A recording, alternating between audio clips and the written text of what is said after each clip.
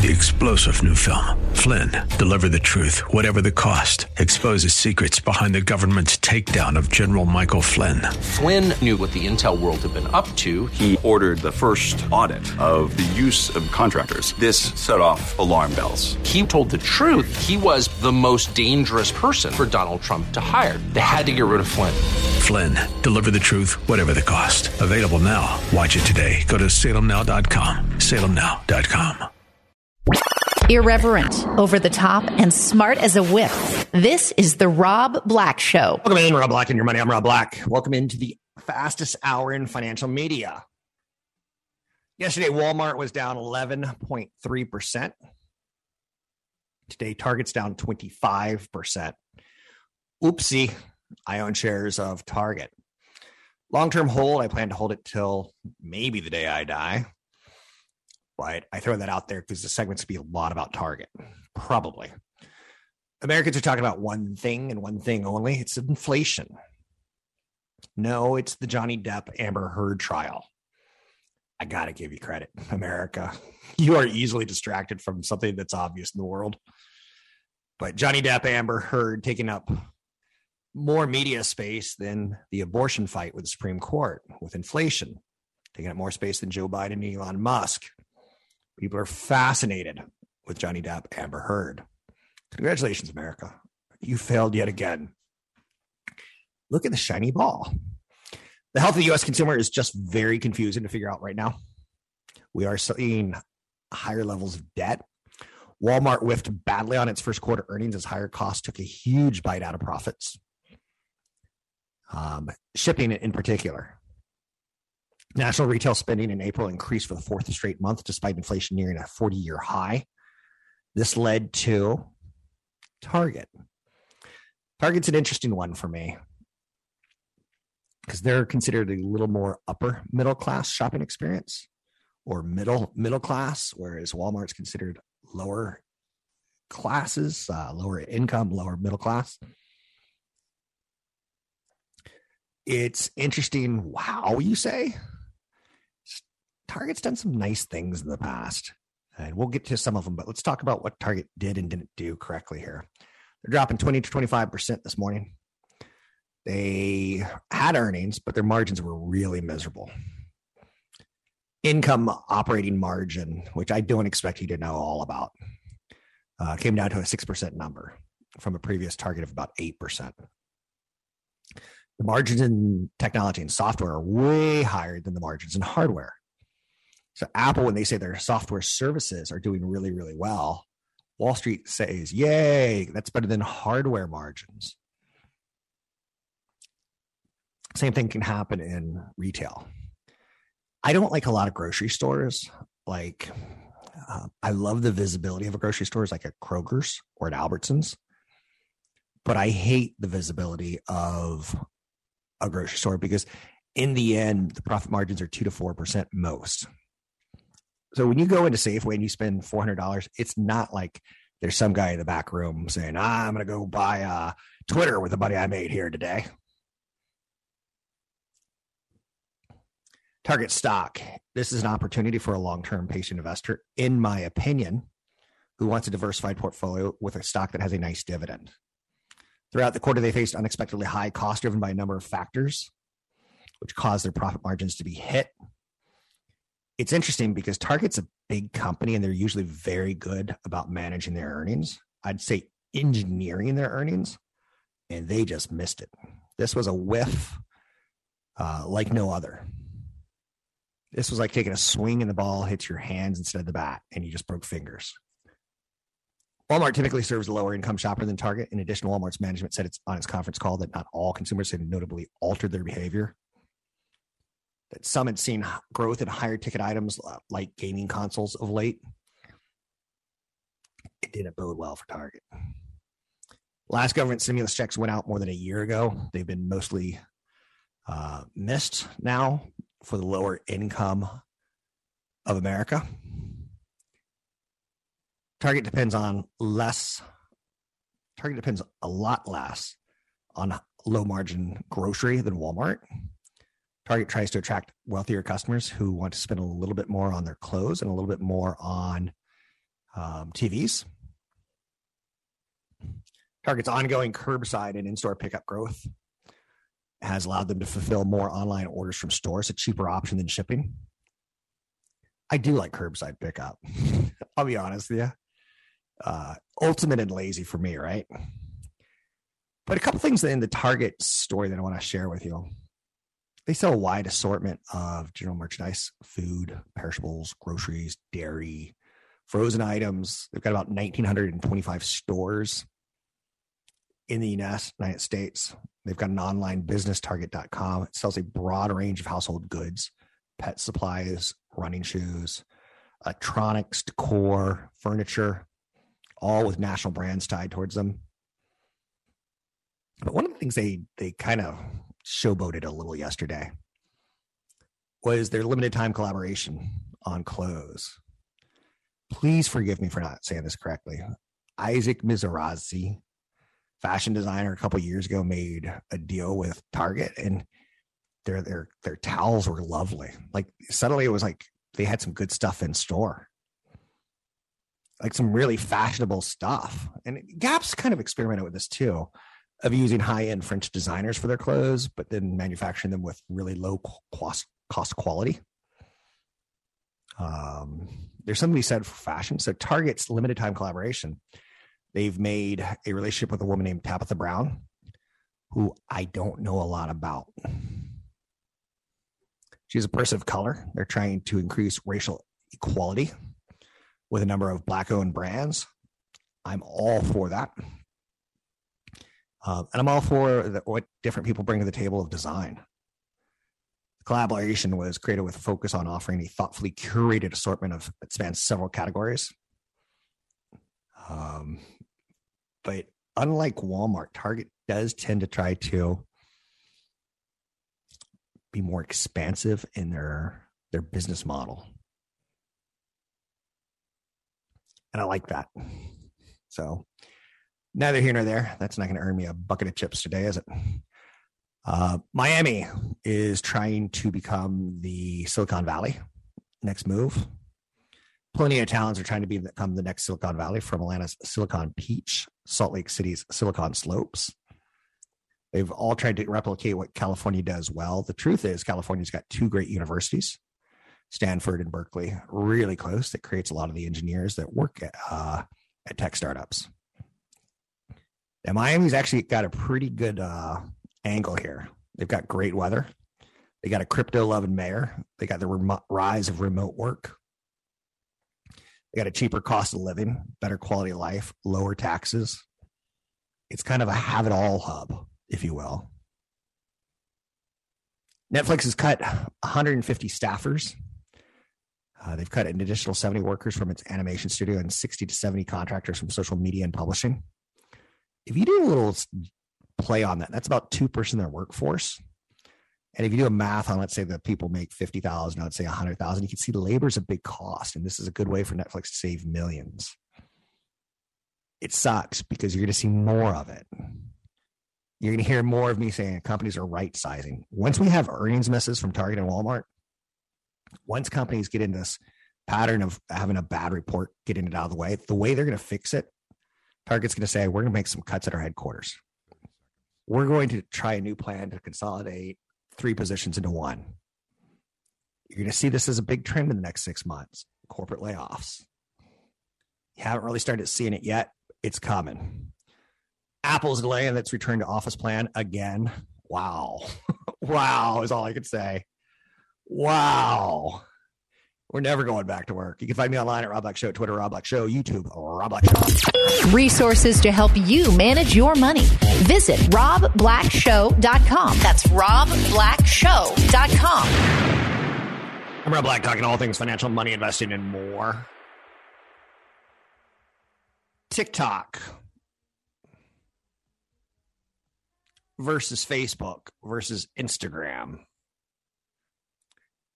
As a monthly average user, it's a metric. It's a data point that means something to people like me, because we could extrapolate advertisers on top of it. On average, users around the world spend nearly 26 hours on TikTok a month. That's 1 day a month, right? A little bit more than a day, if I do my math correctly and pull out my abacus. That's up from 8 hours just 4 years ago. So 8 hours a month all the way to 26. Now, Facebook is at 16 hours per month. Now, if you do the math there, that's a significant percentage jump by TikTok over Facebook. Instagram, I guess, and this one I already feel a little bit old. Instagram, and I'm on Facebook and I'm on Instagram, Rob Black Show.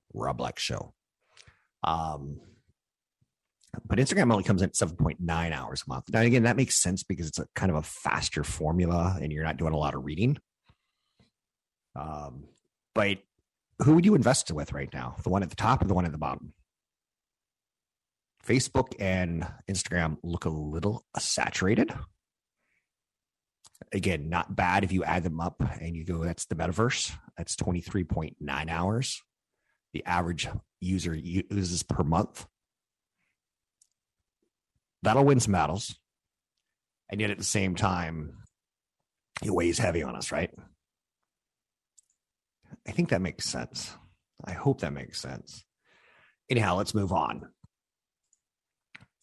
The gender gap, I think, is alive and well.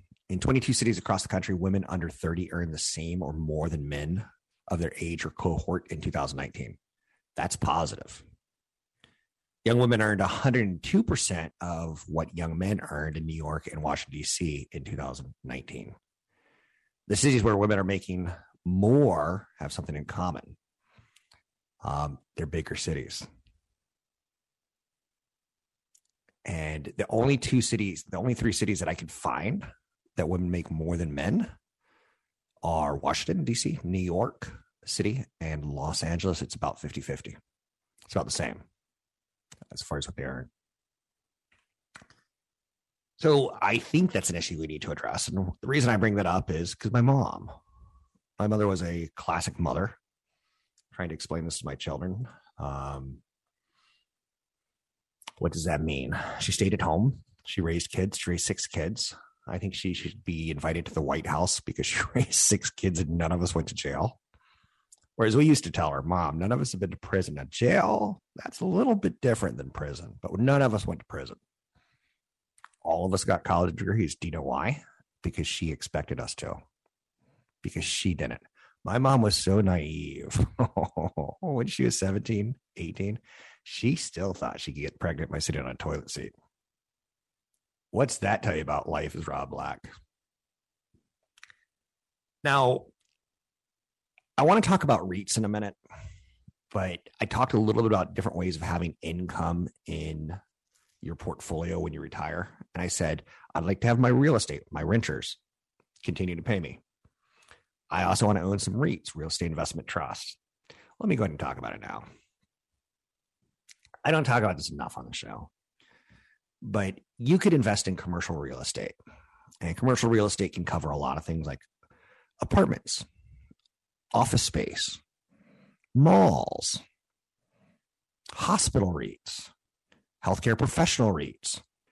So like a healthcare professional, have you ever been to I don't want to call it a mall, but a professional building area where there's like 10 oncologists sharing an office and probably equipment too. And what this is there'll be a company that goes around and sets up the Oncology Center of America. I'm making this up for the record. And they'll open up 10 of them. They'll manage the property and they'll get the doctors, and the doctors will pay the bills. And then you as an owner in the real estate investment partnership, real estate investment trust, you get a large part of the revenue that comes in to pay the rents. Plus you get the exposure to the real estate. So the real estate goes up in value. You go up in value. I would much rather prefer you buy REITs.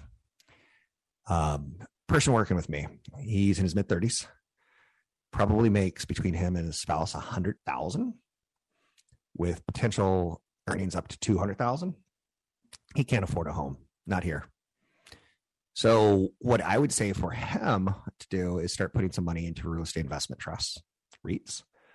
And you can go to a website, investinreits.com. Just know that it's a sales pitch. A lot of websites you can get good information out of. It'll be biased, but there's still some pretty good stuff. And if you take a look at Investopedia and type in REITs, that's REITs, Real Estate Investment Trust, you'll learn all about it. I think the average person, like my kids, they're not yet 18, but let's say that they were, and they're come to me and say, Dad, I want to buy a house. I'm like, no. What you want to do is go to college, because my mom wanted me to go to college. And he'll go, but your degree isn't in anything that you're currently doing. I'm like, exactly. I didn't learn anything advanced algorithmic equations to do what I do. But I learned how to get up and kiss a professor's butt. I learned how to not get fired. I learned how to play the game. I learned that networking was important. You know why I learned networking was important? Because I saw fraternity brothers dating sorority sisters. And you know what that was? That was basically a network of paid friends. It was the first introduction that I ever had in my life where like, oh, wait, if I pay to be a cool person, I'll be cool. It wasn't for me. I got beat up by a fraternity once. But it was really nice. After they beat me up, they put a plastic bag over my head, drove me home. You're saying, why did they put a plastic bag over your head? Because you were in vomit? No, because I was bleeding. They didn't want me to bleed in their car. Anyhow, that's a longer story for another day. Let's just say the Mets won the World Series. No, the Mets lost the World Series, and I had too much to drink that night. Okay, so let's go back to REITs, Real Estate Investment Trust. There are ways for you to create income and own real estate. They were created by our Congress in the 60s as a way for wealthy white people, essentially Congress, back in the day, to own real estate, to own it diversified outside of their own state across the country to get that diversification.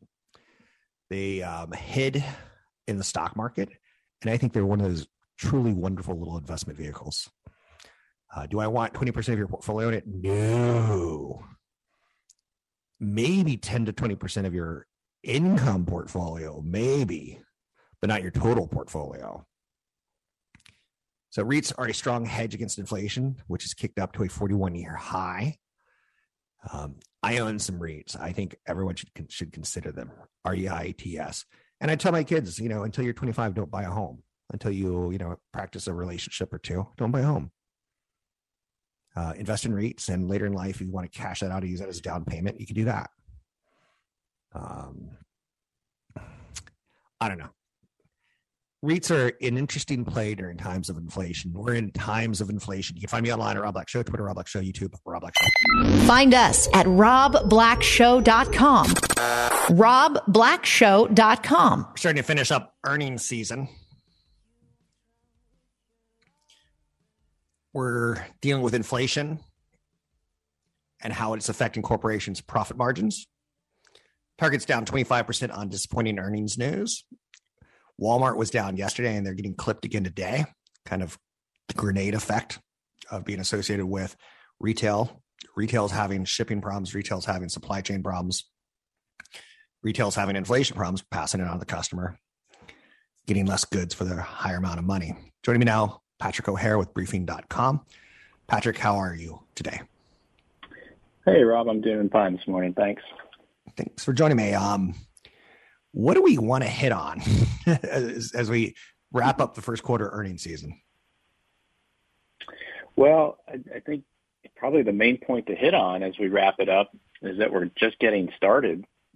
Unfortunately, we think in terms of, profit margin pressures, they're going to become, an increasing part of the earnings narrative. You and I have talked a little bit about that in recent weeks, and the assumption that earnings estimates are going to have to come down, and the discounting that's already taking place in a number of areas in the market, and particularly within that consumer discretionary sector, that would suggest that market participants are not confident that the current earnings estimates are going to be maintained. And, one of the things that we have pointed out, and was the topic of my big picture article that I posted last Friday, is just that the underperformance of the consumer discretionary sector this year, it's not just it's not just Tesla and Amazon.com. It reaches pretty far and wide, and that suggests to us, frankly, that the market thinks that the consumer, which is currently strong by most accounts, is going to show some weakness in coming months, most likely due to the persistent inflation pressures that are feeling at the gas pump and the grocery aisle when they go to renew their rents, and really in all facets of their economic lives, they're seeing higher prices. And so that'll eventually wear them down, as what the market's anticipating anyway. So these consumer discretionary stocks just aren't getting any love, despite the idea that everyone keeps telling us that the consumer's in really good shape. I think that's a question that we should play around with a little bit more if we can. Is the consumer really in good shape? Because we know they got stimulus checks. We know that they paid down some debt during the pandemic. They have higher wages. The employment number seems to be agreeing with they're in good shape. But also I saw some things like Airbnb yesterday. There was a story on them that said, yeah, later in the summer, we're expecting a dip from consumers because they may not be in as good shape as we think they are, or they may start becoming prone to the idea of it's bad out there. I keep hearing about this inflation, so I don't want to spend. How is the consumer doing in your opinion? Well, objectively, just, looking at the data, the consumer is in good shape. There's reason to say as much, right? We have an unemployment rate that's close to the lowest on record. Mm-hmm. The ratio of household debt payments to total disposable income is also close to the lowest on record. You have, wages that are rising nicely, but I guess the one caveat there is that they still aren't keeping pace with inflation. And so the consumer is losing spending power, if you will. And so the risk that's being run right now, or the concern anyway, is that consumers perhaps wanting to maintain, the lifestyle they've been living for, the last year or so, will be spending out of savings, perhaps, to keep funding that lifestyle, and or taking on, credit at a time when perhaps the economy's, well, not perhaps, but at a time when the economy will be weakening and perhaps lead to, job cuts, that are not, really part of the picture at the moment and to any large extent. But, if you do get an economy that slows appreciably, and if we move into 2023 or we see some type of recession in 2023, you can bet that you're going to see more job cut announcements, right? And so the concern now is that if consumers are spending out of savings currently and taking on more debt now, when things really, get bad or slow down appreciably, they won't have the means necessarily to weather that as well as they might. And so therefore you get lower spending activity across most discretionary categories. And that is, I think, the fear that's wrapped up in the marketplace right now. And again, why so many consumer oriented stocks just are not doing well, despite, the narrative and the data, frankly, that suggests consumers currently, and that's the operative word, are in good shape. Where do we go from here? Yesterday, Jerome Powell kind of said, we're going to fight inflation. He kind of took a tougher tone. Do we go there? Do we worry about inflation? Do we look towards the summertime and maybe a little bit of a breather in the markets? Where do you think our conversation should head? Well, I think we have to stay focused on what the Fed is doing. And I think what the chair is saying and what is becoming, painfully apparent to a lot of market participants is that, the Fed's number one priority right now is to get inflation under control. And, and what the Fed chair acknowledged yesterday, and really what he said in his press conference after the FOMC meeting, is that they will keep raising rates if inflation doesn't come down. And they're not, what was implied is that they're not concerned so much about the stock market going down. They'll be keeping an eye on financial conditions, and the stock market is kind of one component of that. Asset prices is one component of looking at a tightening in financial conditions. But at the moment, the narrative coming out of the Fed is not creating any confidence in this notion that, the stock market participants can rely on the so-called Fed put coming into play, anytime soon, unless there's some real massive sell-off beyond what we're seeing currently. And so that has, investors on edge here because there's just kind of, no good sense of where there could be a floor here and what the pain threshold is. But it's evident that the floor in terms of how it relates to what the Fed might do in terms of any shift in monetary policy, the floor seems to be much lower than what people would think, and that's concerning, right? For a lot of people that kind of grew up in a market where they kind of always relied on the Fed acting as the stopgap when the stock market didn't do so hot. So we have to keep an eye on the Fed and what it's saying, but of course you got to keep a really close eye on what's going on with inflation. And unfortunately, what you heard out of Target this morning too is suggesting that these cost pressures are likely to persist in coming quarters. We get back to that notion that while inflation might be peaking, that doesn't necessarily mean that it's going to come down to any appreciable degree. And what the Fed chair said yesterday is that inflation has to come down in a clear and convincing way for the Fed to kind of take a step back here. And so the market's grappling with that today as well. We think just, the idea that the Fed's going to stay in a hawkish mindset and be more aggressive with its rate hikes because it's going to have to be, because it's not going to see any clear and convincing sign that inflation's coming down appreciably here in the near term. What else are you looking at that might be worthy of chatting about? Maybe a big picture column, maybe a rolling blackout theory of a bear market, a rolling bear market. Anything that's jumping on you? Because the news is pretty bleak right now, and there doesn't seem to be a lot of green shoots, as we call them. Well, that you probably might have discussed yesterday that B of A Global Fund Manager Survey, which had some interesting revelations in it, talking about how cash levels were the lowest or the highest they've been on for some time, since 9/11, really, amongst fund managers, and that there's been the largest underweight position in equities since May 2020, which obviously was a really dark time, coming when the pandemic was first hitting. Those are good contrarian signals.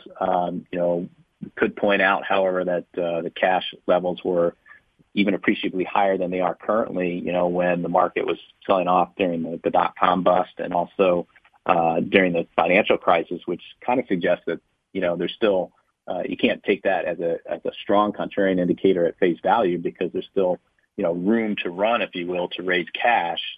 And what was also interesting was that, fund managers were suggesting that, companies should be looking to strengthen their balance sheet further right now and not necessarily use their cash for CapEx or buying back stock, which is a really interesting revelation at this point, because when you're arguing for that, you're basically suggesting that, things are going to get tough here and you're going to need that cash at the ready to deal with, perhaps a more challenging economic period. So perhaps, orchestrating something around that whole idea here as it relates to a big picture article this week. But yeah, unfortunately, the economic outlook isn't so great right now. And, hate to keep, raining on the parade, but I mean, that's just the objective reality of things here. And we need to work through a challenging period as it relates to the interest rate outlook, the inflation outlook, and the earnings outlook.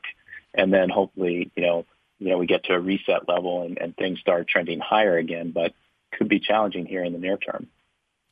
Interesting, because Elon Musk talked about the next 18 months kind of recessionary. And I don't think he's all that far off from what you and I have experienced historically as far as cycles go on the downside. With that being said, thank you so much for joining us. People can find you at briefing.com. That's briefing.com, a reliable source of domestic and international news. It's Patrick O'Hare with briefing.com. I read his content every single day. Resources to help you manage your money. Visit robblackshow.com. That's robblackshow.com. 74% of people don't think they'll ever achieve high net worth status. That's kind of interesting, right? Definitions for how much it takes to be high net worth vary from 400,000 to $1 million. High net worth in Oklahoma is probably very different than high net worth in Los Angeles. Calculating your personal net worth can be helpful for identifying and achieving your goals. High net worth is a term that I think makes some people wince, right? 32 respondents of a recent survey agree with the broadly accepted definition of individual high net worth is $1 million or more in investable assets. Only 23% of survey respondents believe they will ever achieve high net worth. Just 35% of people who are confident they know what net worth means. And 91% say they've never heard of it. What did you just say? Okay, I get the 1/3, 31% don't know how to calculate high net worth. I get it. But the 91% who say they've never heard of it, that's kind of weird. Determine your net worth. Let's talk about this for just uno momentero. That's Spanish, for one moment. You start up by adding up all your assets. If you send me an email today and say, do I have enough to retire? I'm going to say, what's your net worth? Add up your assets. You're checking your savings accounts, your 401ks, your retirement savings, your other investments, your home's value. Then subtract your debts, which includes credit card balances, student loans, and mortgages. The result equals your personal net worth. There's a lot of apps out there that'll help you with this. I'm pro app. Credit Karma, who is an app that I talk about all the time on my show, I have on my phone, and I like checking my credit score on occasion. But even more importantly, Credit Karma says, congratulations for opening a new account. And I was like, wait, did I open a new account? So I look at what Credit Karma said congratulations about, and I was like, I'm pretty sure I didn't open an account to buy tires. So I guess the thing is these days is you don't open up a MasterCard and go out and, go into Tiffany's and get jewelry. You open up a credit card from kind of a shady company. And when I say shady, just not tier one, a credit card associated with a wheel company in your local town. So I called them and I was like, that wasn't me. And they politely asked me, 3 minutes of questions. And they're like, do you mind giving me your social security number? I'm like, well, I did call you. And that's a little bit weird still, though, right? Because I'm investigating whether fraud occurred. Now you're asking me for the number one thing you don't want to give in fraud. But long story short, it took about 10 days, 15 days. And Credit Karma notified me that account had been closed and taken off my credit report. I was like stoked. And you know how you can hear commercials on this station and television about monitoring your credit. I've even known a financial planner who talks about spending, $150, $200 a year. So worth it because they'll do the legal battles for you. I totally get that. But Credit Karma warned me for free. I got off my butt. I made the call myself. Is it as good as a credit monitoring service? To be honest with you, I don't think so. But do I feel comfortable? I do. My family had a car stolen roughly 12 months ago. It was 13 months ago. We recovered it 11 months ago. And during that period of time, a lot of our identity was in the car. I know I'm that stupid. You're like, you're incredibly genius when it comes to stock and money, but you're pretty stupid when it comes to putting your personal information left in your car, right? Yep. So back to net worth. Is your net worth positive or negative? Do you have more debt than you have equity? Do the things that you add up come in underneath your liabilities? For a lot of people, they do until you get later in life. And someone like a Donald Trump, and I'm just giving this as an example, when you have multiple properties and you have multiple debt on them, your net worth is going to be affected by that egregiously. So some people live their whole life with a lot of real estate debt. Being able to service it is important. Not being able to service it, like Donald Trump's done a couple times, has led to 2 or 3 bankruptcies in his career because he has a negative. He's negative and he's deficit in assets versus liabilities, right? I'm just telling you that, not to be political in any way, shape, or form, but you got to be careful. Like I'm in my 50s. And my thought is I don't want to work till the day I die, but also I don't want to have, 10 properties that I'm financing and servicing when I die at 91. And when I die at 91, I'm going to say something just totally messed up. Like chocolate bar, Necco wafer. And my kids will be like, what did Dad mean by Necco wafer? Retirement accounts represent 55% of wealth of high net worth individuals in America. There's a website called Personal Capital. So when you start looking at your net worth and 55% of it is basically your retirement accounts, how wealthy are you? For instance, my net worth it's pretty good. It's more than 7 figures. And I'm very, very pleased by that, except for the fact that a lot of my net worth is tied up in real estate, probably about $4 million. And some of my net worth is tied up in retirement accounts like 401ks. And then some of my net worth is tied up in equity that is private equity that has not been public yet. And then I have my smallest amount of savings or regular accounts. It's not small anyway. No, that's not true. I want to take that back. It's not my smallest. I do have some net worth tied up in regular stock accounts. I just don't like selling. I've got an issue. So I'm a little bit more cash poor than you would imagine for a guy who's got high net worth. Most of my net worth is tied towards retirement. So I don't really enjoy it until I quit and retire. And for me, the idea of leaving a legacy for my children is more important than getting a Lambo. If you ever see me in a Lamborghini, just say, hey, Paul Walker, slow down, because I'm going to be the next Paul Walker. I know. Was that too soon? Paul Walker's been dead for like 10 years. We're allowed to say, wow, he had it all. Really good looking man. Movie star looks. And he died in a car crash, speeding. No, thank you, says Rob Black. That's not for me. If I had his looks, there's a pretty good chance I'm just going to sit on the corner and wave at people. So net worth is something you should play with, and it's something you should try to understand as best as you can. And then you look at your net worth and you go, okay, where's the dollar valued at? Where's inflation at? And you kind of see where you're losing sometimes.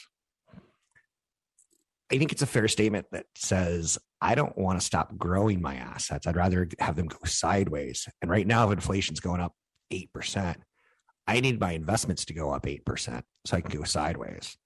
So I don't wake up in the middle of the night and go, Necco wafer. And then I'll go, wow, I had it all and I should have done something. So anyway, figure out your net worth if you can. It's not that hard to do. Personal Capital, good website to play with.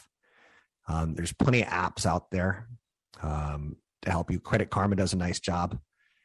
If you join an app like a Robinhood, and I don't really recommend Robinhood, it's okay. I just find that it's if it gets you to trade more, that's a bad thing. I'd rather you invest more, which is a good thing. And for the record, this year I've been putting money into a Roth 401k, and it's lovely because this year has been down in January, down in February, down in March, down in April, down probably in May, right? So I feel like all the money that I've been putting in are buying shares cheaper. And in 5, 10, 15 years, I'll be like, wow, I wish I had more money to invest in 2022. That's probably, if I had a list of 20 regrets, first marriage would be one for sure. Another one would be in the down years, I didn't invest more. I've got 2 kids. I could probably sell one of them on the black market today. Probably get $1 million. Blonde hair, blue eyes. You use that money and invest right now when the markets are down. A couple years from now, find him, tell him that his dad loves him, and say, here's $2 million because I sold you when things were low. I know. You know what I always thought would be a funny idea for a reality show? If you want to see America lose their mind have someone like Travis Scott adopt 2 Swedish children, blonde hair, blue eye kids, America would lose their mind. Angelina Jolie. I know, Simon, get off my back. But for a developed nation, we're not very developed. It's all I'm telling you. Don't hear much from Angelina Jolie. And do you remember when she went on that incredible spree of adopting kids like Madonna? What up with that? Social Security's retirement age is moving to 67. Some experts say that could even go higher. So when we're talking about your net worth and getting to retirement, I say I'm in my 50s and I won't be able to get Social Security for another 17 years after I turn 50. That doesn't seem fair. We'll talk about that and more. But as we're living longer, our government has to up that Social Security age to keep people working. That's important. But also to keep money coming in to service Social Security, wars, and other things, right? You can find me online at Rob Black Show, Twitter, Rob Black Show, YouTube, Rob Black Show. For the record, I would never sell a child. Just for any of you out there who are a little, how shall we say, imbalanced chemically. It's a show. I'm Rob Black, talking all things financial. Irreverent, over the top, and smart as a whip. This is the Rob Black Show. 3-star General Michael J. Flynn, head of the Pentagon Intelligence Agency, knew all the government's dirty secrets. He was one of the most respected generals in the military. Flynn knew what the intel world had been up to. He understood its funding. He ordered the first audit of the use of contractors. This set off alarm bells. The explosive new documentary, Flynn, Deliver the Truth, Whatever the Cost, uncovers the facts behind this scandal. Flynn told the truth. He was the most dangerous person for Donald Trump to hire. I find out the worst enemy that I'm going to face in my life is right here in America. They took my assessment and they wanted me to change it. And I was like, I'm not changing it. They had to get rid of Flynn. With in-depth interviews, archival footage, and never-before-seen personal records of the man behind the headlines. I just felt like I was drowning. Flynn, Deliver the Truth, Whatever the Cost. Available now. Watch it today. Go to salemnow.com. salemnow.com.